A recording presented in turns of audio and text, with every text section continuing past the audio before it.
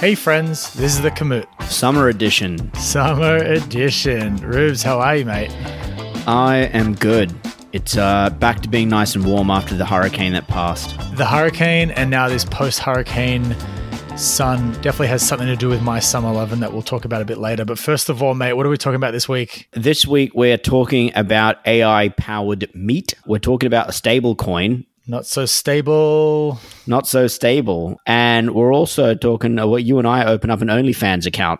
Oh, yeah, we're announcing it, right? We're finally on there? We're announcing the OnlyFans account, and we're also talking about what's the deal with OnlyFans. I love it. No new fans. Talk to me about this AI-powered meat. How many more different types of meat can we get? To be more specific, we are talking about plant-based meat. Most people would have already heard of the Impossible Burger and Beyond Beef and all that kind of good stuff. They're two of the more reputable or known brands in the space right now. But one thing that I thought was really cool that came out in this last week. So the Morning Brew did an interview and a little story on the people from a plant-based meat and dairy company by the name of Not Co. So their products are not milk, not meat, not beef, haha. What an unoriginal name. So these guys are from Chile and they were founded in 2015 and they've just raised like $300+ million.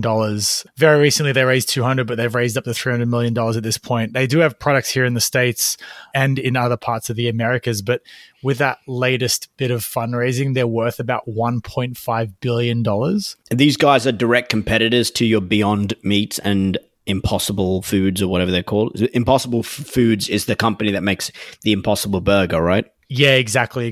So same playing field there of plant-based meat that looks like real meat and it's trying to take market share from actual meat eaters.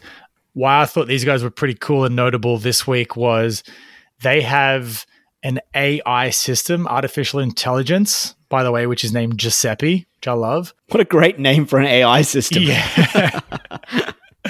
Right? Like, I feel like that is a much better name than Deep Blue or whatever the hell, or Deep Horizon or whatever. What's IBM's name called? Yeah, Deep Watson, whatever his name is. You're trying too hard. Just Giuseppe. Yeah, Giuseppe. Just give it a name. Like I want the next AI to be, what's your AI? Tom. This is Tom. So Giuseppe, what's his job, right? There's I think, they have a team of like 20+ food scientists and chefs that are working on different recipes and different ways to make this plant-based meat taste like real meat. But what they actually use Giuseppe for is they input all of this data and they get the AI to help them figure out what combinations of plant-based foods would actually end up tasting good, but also actually end up tasting more like meat, right? So where they started with a data set for the AI that was just pulled from the internet and just looked at things like recipe production and so on, they've actually brought in a bunch of scientific equipment, stuff that I've never heard of, like words like spectrometry and texturometer machines, which kind of sound made up, it's like smell-o-vision. Texturometer. What does that do? Does that measure the texture? It's the thing. It didn't go into that level of detail, so I don't know whether it's hocus pocus. But supposedly, with all this extra scientific data, it allows Giuseppe to be a little bit more precise, right? And now what they actually have this AI doing is actually analyzing meat protein structures, so it can better emulate something like a steak or a ribeye or something like that. So it's actually analyzing the structures, the protein structures, which is pretty cool. So the idea is that Giuseppe is going to build a better plant-based meat. Is that the idea? Yeah. So I think Giuseppe spits out, or they make like about 100 recipes a month. They come up with them and the chefs and their food scientists will test them out and see what they think of them. And they can actually put feedback back into Giuseppe's data set being like, this is what we thought of your crappy tasting meat. It was too rubberized, so they can actually give feedback and they work off of that. Also crazy that they're doing like 100 recipes a month. That's like 3 recipes a day, trying something different. So they're working hard to try and make it taste closer and closer to beef. Yeah, this is all to make it taste as close to beef as possible, right? Yeah. And milk too. Good. And milk. Okay. Yeah, so because they have a not milk product as well. Before they started using Giuseppe, it took them about 10 months to create their first milk product, and then like using data from Giuseppe and Giuseppe's recommendations, let's call them, their next milk product, they developed it in 2 months. So there's also a speed aspect too. Wow. There's a lot of plant-based meat and just general no meat, no dairy industries that are just popping up. Yeah. Is it the future? Is that it? I think it has to be. Have we turned the curve now where it's becoming now more and more mainstream? And you think in 10 years, 15 years time, the number of people eating beef and like just organic chicken and meat is going to reduce drastically? Yeah, as long as the economics of it work. Like if it becomes cheaper than real meat and tastes just as good, I don't see why people wouldn't buy it. Like people buy crap from feedlots and all of the crappy meat in this country all the time, and they don't care where it comes from. Like I think if you said you had a plant-based meat and it was cheaper, like I think it would take off. I mean, I don't drink regular milk anymore because oat and almond milks. Because I'm what? You're in Brooklyn. Yeah, it's true. People in Brooklyn don't drink. Like, what are you guys? Only oat milk, right? Yeah. Macadamia milk if you fancy. Not even water, just oat milk. Yeah. I think it's an economics thing, man. Bathe in oat milk. Yeah. Because if you can make it healthier, it means you also probably don't have to make it in the middle of the country and transport it, like lower costs and all this good stuff. But right now, obviously, it costs a lot more money to make. I don't know, we're not talking about the Not company anymore, just generally. It costs more money to make a Beyond Burger than it may cost to get like a burger patty from your butchers. Yeah, and chicken's so bloody cheap. Like, don't even get me started on chicken. It's going to be hard to beat the cost of factory farmed chicken, which is aside from the fact that it's terrible for you. But yeah, to get a Beyond or an Impossible patty right now at the supermarket, while they are a good product, they are more expensive. So that's one thing. And it may work if governments decide, in order to curb the impact of that sort of agriculture on the environment, if they, let's say they just, instead of having half of the US currently to rearing cattle, if they just said it can only be a third of that, then all of a sudden the cost of rearing cattle goes up. Yeah, and so potentially. Then maybe then it evens it out a bit. Or you could have, so something that's actually happening recently in California is they've passed some laws around treating pigs more humanely, giving them more space to live and all this kind of stuff. And basically the pork industry, pig farmers are saying that there's gonna be a bacon shortage in California because they won't be able to make as much pork or bacon as they normally would due to all these extra things they have to do because they have to treat pigs nicer. So it might become a thing of if humane treatment of animals or if animal treatment standards go up and you have less of a product because it comes more expensive, then it makes the fake stuff. Yeah, it all levels out, I guess, at a certain point. Oh, let's see. Interesting to see what happens with all the AI meat. Maybe they'll get close. Yeah. Tell me about, only because Bitcoin's now back up above 50 grand or something, and everyone's back on the crypto bandwagon. What's the deal with stablecoins? Because I know you flirted. A stable coin is essentially a cryptocurrency, not Bitcoin. It's a different cryptocurrency that has its value pegged to a fiat currency. So, for example, USD coin and USD or Tether, as it's referred to, are two of the biggest stable coins, and they are pegged to the US dollar, which means one USD coin will always equal one US dollar fiat, and one Tether dollar would always equal one US dollar. Its attractiveness is in the fact that you can own a cryptocurrency that isn't volatile if you want to store money there. Why store it in a stable coin when I can just store it in my US bank account? There are institutions out there that will pay you a higher interest rate for storing your stable coin with them than you would regular. So right now in your bank, they might be giving you 0.25% interest, which is peanuts on the money you have sitting in the bank. There are places out there that if you kept your stable coin with them, they would pay you like 8% interest on your cash that just sits there. Yeah. Yeah. Why? Because they use it for other things? Yeah, more or less. They're just like a regular bank. They're lending it elsewhere and making money off of your money. So theoretically, they're making enough profit on their side that they can also afford to pay you 8%. So that's the thing. What's been in the news recently is that for the longest time, most stable coins, but especially both of these two biggest guys, USD coin, which is worth about 30 billion. There's 30 billion in assets, and Tether, which is like 60 billion. So they're quite huge. They've always been saying we are backed for every dollar you have. We have a US dollar in the bank account backing it. right? So it's like that thing of like, if my bank fails, am I going to be able to get my cash? Turns out that wasn't true. Turns out these companies, they've started to be more transparent about what your money is actually doing. They didn't have anywhere near as much as 1-to-1 in the bank account. There was a whole... Well, hang on. Are you saying that a cryptocurrency wasn't as good as it was hyped up to be? Apparently. Why do you put your money in a bank account, right? Because you think that you're not going to lose it. And a regular bank account is federally insured, which means if your bank fails under insurance, you will get your money back. But these stablecoin issuers, or these, let's call them, they're not banks, but they're these institutions that are taking hold of your stablecoin, if they failed tomorrow, or if there was a run on them and everyone tried to pull their money out and they couldn't pay you, your money's not insured, so you'd actually lose it. So it's not zero risk, whereas putting your money in a Bank of America account is zero risk. And so basically they came out, what was this week, last week? When did they come out and say all of a sudden, hey guys, we're actually not? It's been more so the last few weeks or so. There's been more and more pressure with this regulatory scrutiny on cryptocurrency. These bigger guys, Tether and USDC, are proactively being more transparent about what the truth is. And Circle and Coinbase, who kind of own USD Coin, have come out and said, we said for every dollar, there's a dollar in the bank account, but that wasn't exactly true.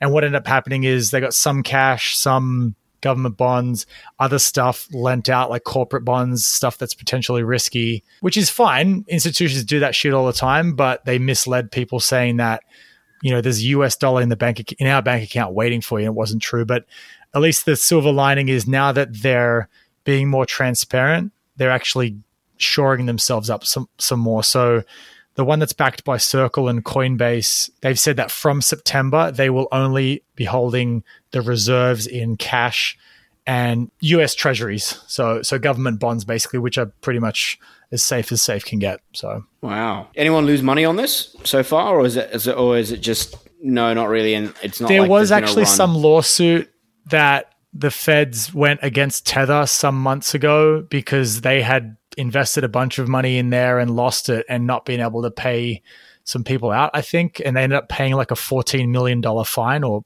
something like that, but they didn't admit to any wrongdoing. So there has been some shady stuff going behind, which is not great. But what's cool is that they're starting to be more transparent, if you want to believe them. That's the thing. I believed them months ago when they said they're 1-for-1 backed and they were lying, and they got me. So I don't know. Now, I'm going to call you after this and talk to you about my friend's magic beans that he can get us into. Hey, I'm in. Just tell me where to... He guarantees me that not only are they magic, but they're also beans. Rubes, tell me about OnlyFans. I'm going to pretend like I know nothing about it. About OnlyFans. Right. So I'm going to pretend like I've never used it. OnlyFans is a website that was created. It's actually headquartered in London. And it was created in 2016. And when it was launched, it was basically a social media content website that you could sign up as a user and share content with other people on your website. And the idea was, as the name suggests, if you're a content creator, you would have fans that would subscribe to look at your stuff. And there'd be a paywall between you and your fans. So in order for people to see your stuff, they pay. Unlike, I guess, the YouTube model or the Facebook model, which is advertising driven, OnlyFans revenue model was as people would pay to see you as a content creator. Sure. So tell me about these content creators. Give me the juice. OnlyFans, as of a couple of weeks ago, had about 130 million users. It actually took off. Whilst it was created in 2016, it really took off around pandemic. And it turns out a very large portion of the content creators on OnlyFans are people in the adult entertainment industry. It turned out the OnlyFans website went from being just about content creators to being essentially a porn site. Great. And I'm sure business was booming. It was booming. Their bottom line was rock hard. A combination of the pandemic and a lot of sex workers had basically, because of the pandemic, couldn't do anything in real life, so moved to this platform. Then combine that with a lot of influencers who couldn't go and do anything outside, who also moved to this platform and started charging for people to see them in more explicit imagery, if you will, from what they would normally see on Instagram and whatnot and so on and so forth. So people actually pay for pornography? Who knew, right? Yeah. It turns out online pornography is a big business. And for OnlyFans, it's basically their only business. Something like 90% of all content creators are people who are essentially doing that. So where this all has been interesting was last week, OnlyFans is in the process of seeking additional funding so that it would be valued in the order of about $1 billion, right? So, I mean, $1 billion. $1 billion. And they're seeking funding to be valued at that mark. The problem with this is a lot of banks that would typically give them funding have said, hang on, what you do or the way you charge and what's being charged for here doesn't quite work for us. So last week, OnlyFans came out and said, we are now going to stop all not safe for work content. So in other words, the gravy train stopped. Wait a minute. No more porn. Yeah, so if you're a content creator there, you can't now charge for essentially pornographic material. Basically, everyone's second question was, what's the point of OnlyFans then? Yeah. And the reason that they had to say that, the owner came out and said the reason is a lot of the big banks, so JP Morgan, who they were trying to get funding from, and a bunch of other banks basically were saying that you need to clean up your image because it's a reputational issue for us to give you money. And also, here's a weird thing, a lot of payments, so when you go on OnlyFans, you have to pay, right? And you use merchant payment platforms that are online. But a lot of credit cards and like MasterCard, for example, are starting to crack down on people who pay for stuff like porn because of various sanctions and various ties to child sex trafficking and general trafficking and all that stuff. So it's like a nightclub that doesn't allow music. Yeah. But like, I guess the point is OnlyFans is now saying, well, if we need more cash, we need to be able to placate the banks, so to speak. And so they came out and said, hey, by the way, guys, none of this content anymore. Huge backlash from last week. I'm sure. Massive backlash. Obviously, it was all tongue in cheek. The rest of us were having a good laugh at them. But the people that were actually using the site, the content creators, and a lot of the sex workers who have said, hey, we make a living now through this because we can't do it because of the pandemic and whatnot. Huge backlash. And I think what ended up happening was they realized their entire business model was crumbling. So today, OnlyFans came out and said, actually, scrap that. We're going to keep this content. And I quote, because they were given, quote unquote, assurances from banks that it would be okay. Wow. So I think this is all to say. It's all going to be a bit interesting. It all comes down to, as usual, money and funding. I love a good backflip. Yeah, exactly. I think that eventually I don't know where the money comes from because I actually don't know where like adult sites on the internet get their money from in terms of investment. But I don't think these guys are going to be able to be funded by your traditional banks, put it that way. I think you have lots of shell companies that do alternative investments that are like tied up as part of some other big. There's lots of ways to hide money trails. I'm sure they don't have any trouble getting the money. And I'm also equally sure that the big banks, no matter what they say publicly, probably also have those shell companies. Because if there's hundreds of millions to be made by flipping stock in a company, I guarantee you the likes of JP Morgan and co, no matter how high and mighty their standards are, will 100% be in there somehow. Alrighty. Let's wrap this up, buddy. Which basically means that you and I need to get on this OnlyFans page, man, and get some... I was actually excited. I figured, hey, if it's now going to be not safe for work content, you and I can just have a cooking show on there. We could still have the cooking show, but we can cook naked or something. Yeah, I don't think we'll have the same revenue, mate. Come on, it's worth a shot. Maybe, yeah. Maybe. We'll have to brand it right. There's an easy connection between podcast listeners and OnlyFans fans. I did touch on my summer loving at the start. I'll just make it super quick. Now that the hurricane is past and it's scorching hot and the sun's out and there's not a cloud to be found, what I love is the summer evenings when it's like 9:00 and it's still warm and everyone's out at the park and on the streets. I think that's what I fucking love about summer. My wife and I went for a walk yesterday from Union Square all the way downtown, and it was a nice balmy night and it was fantastic. It really does. Sometimes New York City does put on a good show when it comes to the weather. Yeah, it's a good week for it. All right, dude. Thank you, man. Cheers, mate. Have a good one.